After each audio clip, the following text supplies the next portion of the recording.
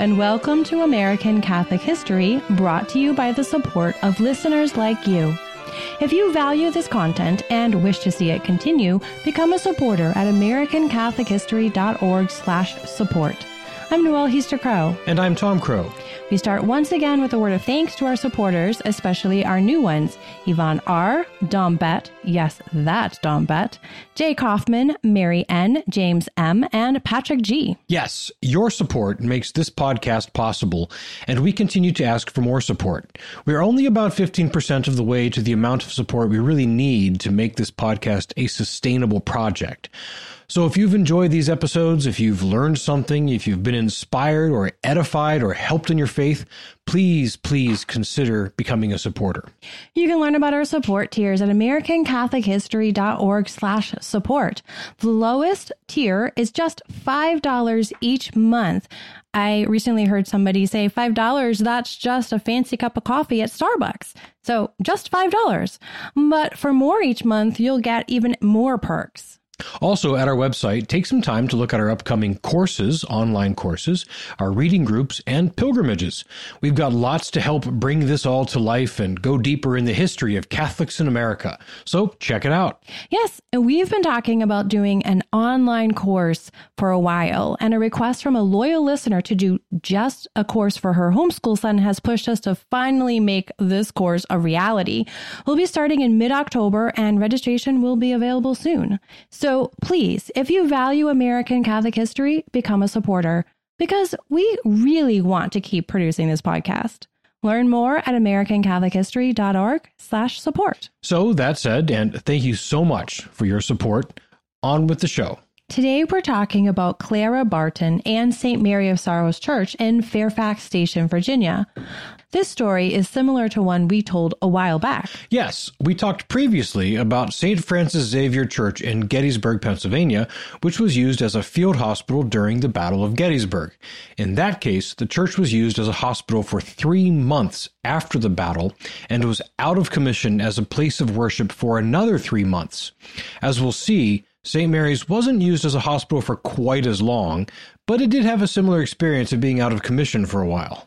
Yes, and this is another topic that we both have personal experience with since we both lived in Northern Virginia for a time.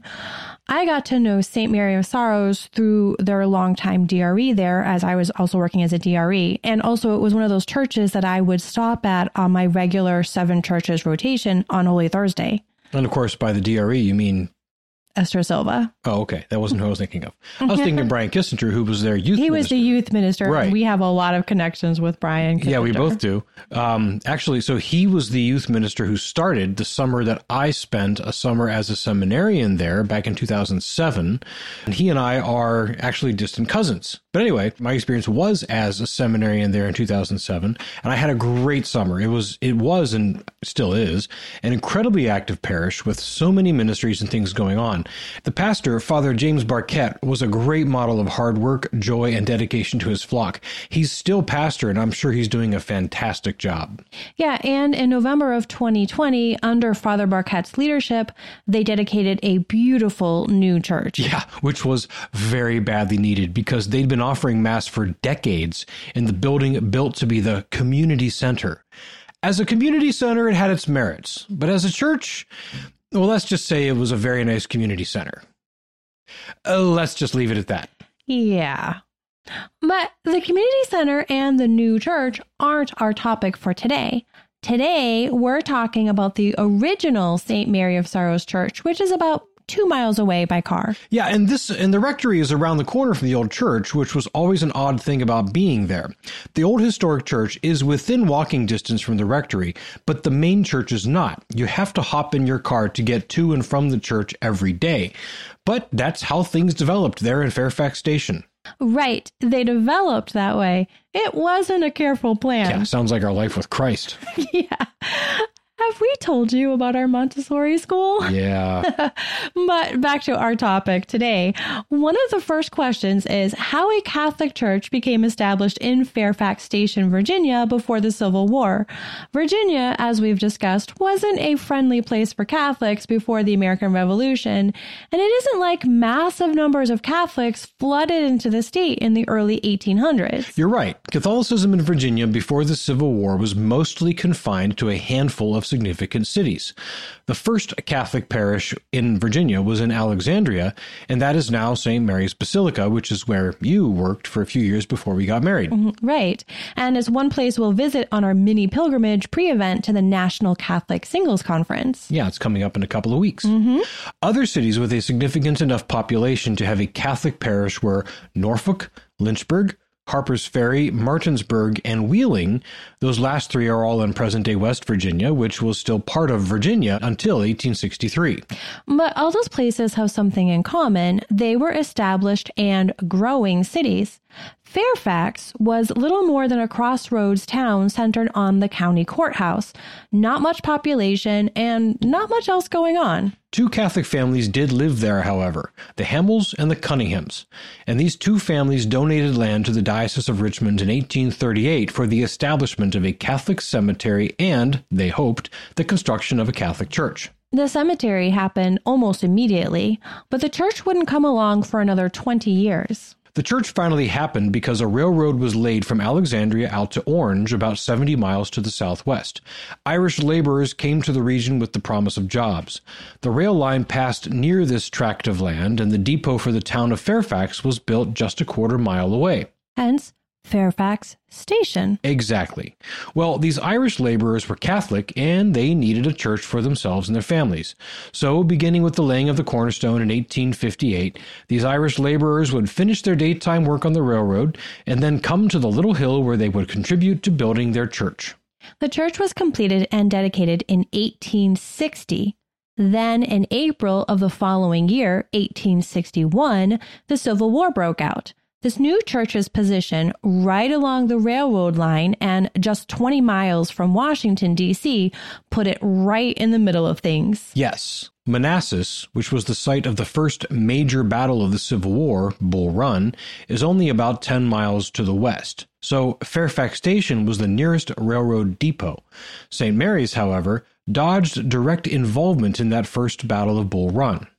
Or First Manassas for our southern listeners. Yes, First Manassas or First Bull Run, whichever you prefer.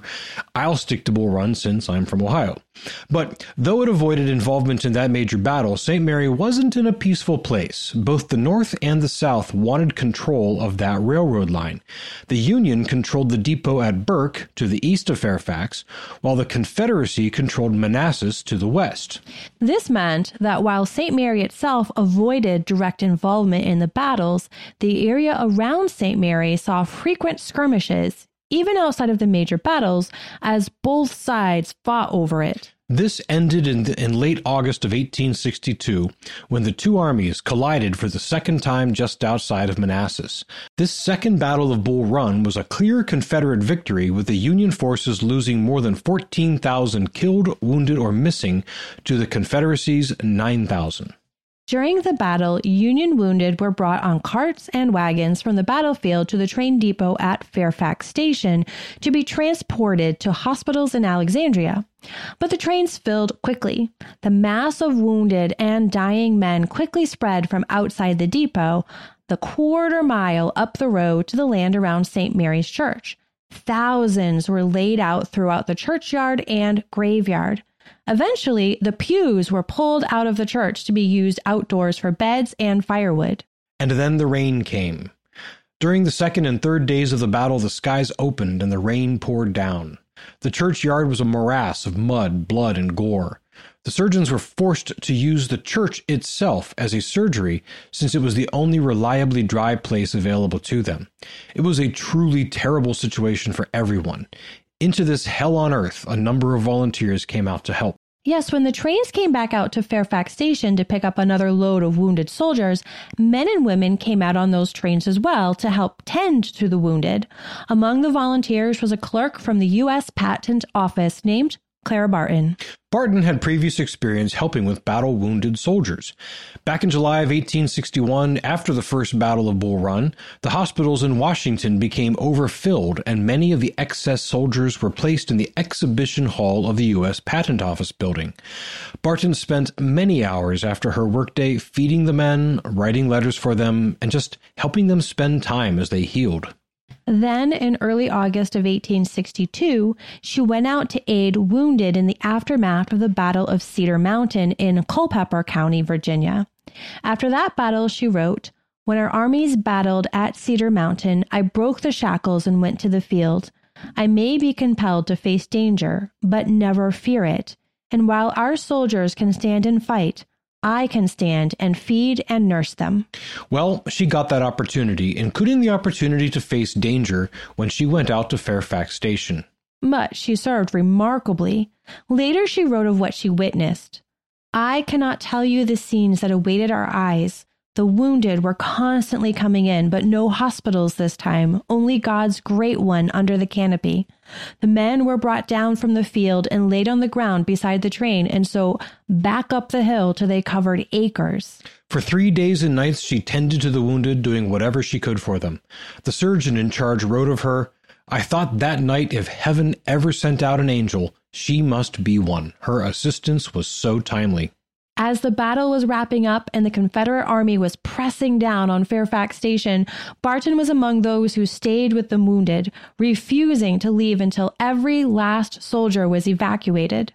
Then she boarded the final train leaving the depot and watched as the Confederate troops arrived and set the depot on fire. The Civil War would rage for nearly 3 more years, and the land around St. Mary would change hands many more times. Second Manassas, however, was the last major involvement St. Mary's had in the war. But the effect of that battle would remain with St. Mary, and St. Mary would leave its mark on Clara Barton. For its part, St. Mary's grounds still held the remains of hundreds, perhaps thousands of dead who were buried before the final evacuation. After the Civil War, the U.S. government came out to exhume the bodies for transfers to Arlington National Cemetery, which was the new burial grounds for war dead established on the grounds of Robert E. Lee's family estate. All but one soldier was moved. The one who remained was a Catholic Confederate soldier whose family asked the priest at St. Mary to remove the marker at his grave. The family of the soldier, by the name of Kidwell, wished their boy to remain in Catholic ground. Kidwell remains buried on the grounds of St. Mary to this day, but now his grave is clearly marked. Another lasting legacy is inside the church. Naturally, after 3 days of rough usage as hospital beds out in the mud and rain, St. Mary's brand new pews, that is, those that hadn't been busted up for firewood, were no longer any good. Well, in the 1870s, President Ulysses S. Grant caught wind of this. He would take the train out to a health resort near Clifton, Virginia, and on the trip he'd passed Fairfax. He learned of the part St. Mary played in tending to the wounded and what happened to the pews. So he had the government provide new pews to the church. Those are the pews which you would sit on today if you visit the historic church. The third lasting legacy is the Red Cross. Now, we're not saying that Barton's experience at St. Mary was the entire reason she founded the Red Cross, but the experience was very important. And today, the church's involvement in this important founding is noted in a number of plaques on the grounds. In the later decades of the 19th century, the church was repaired and expanded. A new entryway topped by a steeple with a bell was added, along with a choir loft. But not much more changed through the 20th century. Growth in the local Catholic population eventually prompted the diocese, now Arlington rather than Richmond, to build a new church in 1980. That's when they built the community center we referenced above. Yeah. However, silver lining, when the new building became the focus of parish activity, that allowed this little church to retire, if you will. It was restored, the grounds were given some much-needed TLC, and the historic church became a place for quiet prayer and joyous occasions. Yes, it is a popular spot for weddings naturally, and the diocese uses it for special occasions throughout the year. I actually remember one of the earliest events, sort of a welcome aboard celebration for new seminarians, happening there in 2005 when I was a new seminarian and before I went to seminary. And it isn't just Catholic events that the grounds host. The grounds of St. Mary of Sorrows Historic Church holds the longest running annual outdoor event in Fairfax County. The annual Labor Day picnic welcomes about 10,000 people each year. This celebration dates back to the 1870s when it was originally held on the 4th of July. Sometime around 1894, it was transferred to Labor Day weekend, but it continues to this day. This is actually an interesting thing. A public event in a very historic and historically Protestant part of Virginia began in the 1870s and has happened annually without problems right up to the present day. Yes, right on through the years of the Ku Klux Klan and then the reemergence of nativism in the 1880s through the 1920s. You'd think that a place with as much Protestant history and Protestant identity as Northern Virginia would be a hotbed of anti-Catholic bigotry, but interestingly, you'd be wrong. There was some of that in some of the cities like Norfolk, where sudden and massive Catholic immigration combined with high population density led to sparks flying. But in the more rural parts, like Fairfax was at the time, the Catholic immigration wasn't nearly so concentrated, and so it didn't lead to such problems. Yeah, the Catholic community in Fairfax was able to develop in a manner more harmonious with the dominant Protestant culture than was able to happen in some of the cities. And maybe we'll do a full episode on the developments of Catholicism and anti-Catholicism in the Old Dominion, because it really is a fascinating study. So enough on that for now. Right. For now, we'll just invite you, if you're in Northern Virginia and you have some time or just need a quiet place to get away, go to the little church at the corner of Ox Road and Fairfax Station Road. The red steeple and Gothic mullioned windows blend with the white clapboard siding to provide a welcoming and classically Americana feel. And the testimony of the graveyard surrounding the little church on the hill speaks to the faith of the people who built this temple of God and have sustained the faith in Northern Virginia for nearly 2 centuries, even through a terrible civil war. This has been American Catholic History. If you enjoy American Catholic history, please become a supporter. We've got great perks for supporters, including exclusive content, books, mugs, and personal conversations. Get information on how to become a supporter and the perks of being a supporter at americancatholichistory.org/support. Also on our website, sign up for our newsletter, learn more about St. Mary of Sorrows, see about our pilgrimages, our online courses, and find other episodes that might be of interest. We love getting your feedback and suggestions for episodes. You can email us at feedback@americancatholichistory.org, find us on Facebook at facebook.com/AmericanCatholicHistory, on Instagram at ACH_podcast, or follow us on Twitter at ACH1513. I'm Noelle Heaster-Crowe. And I'm Tom Crow. Thank you once again for joining us on American Catholic History, made possible by listeners like you.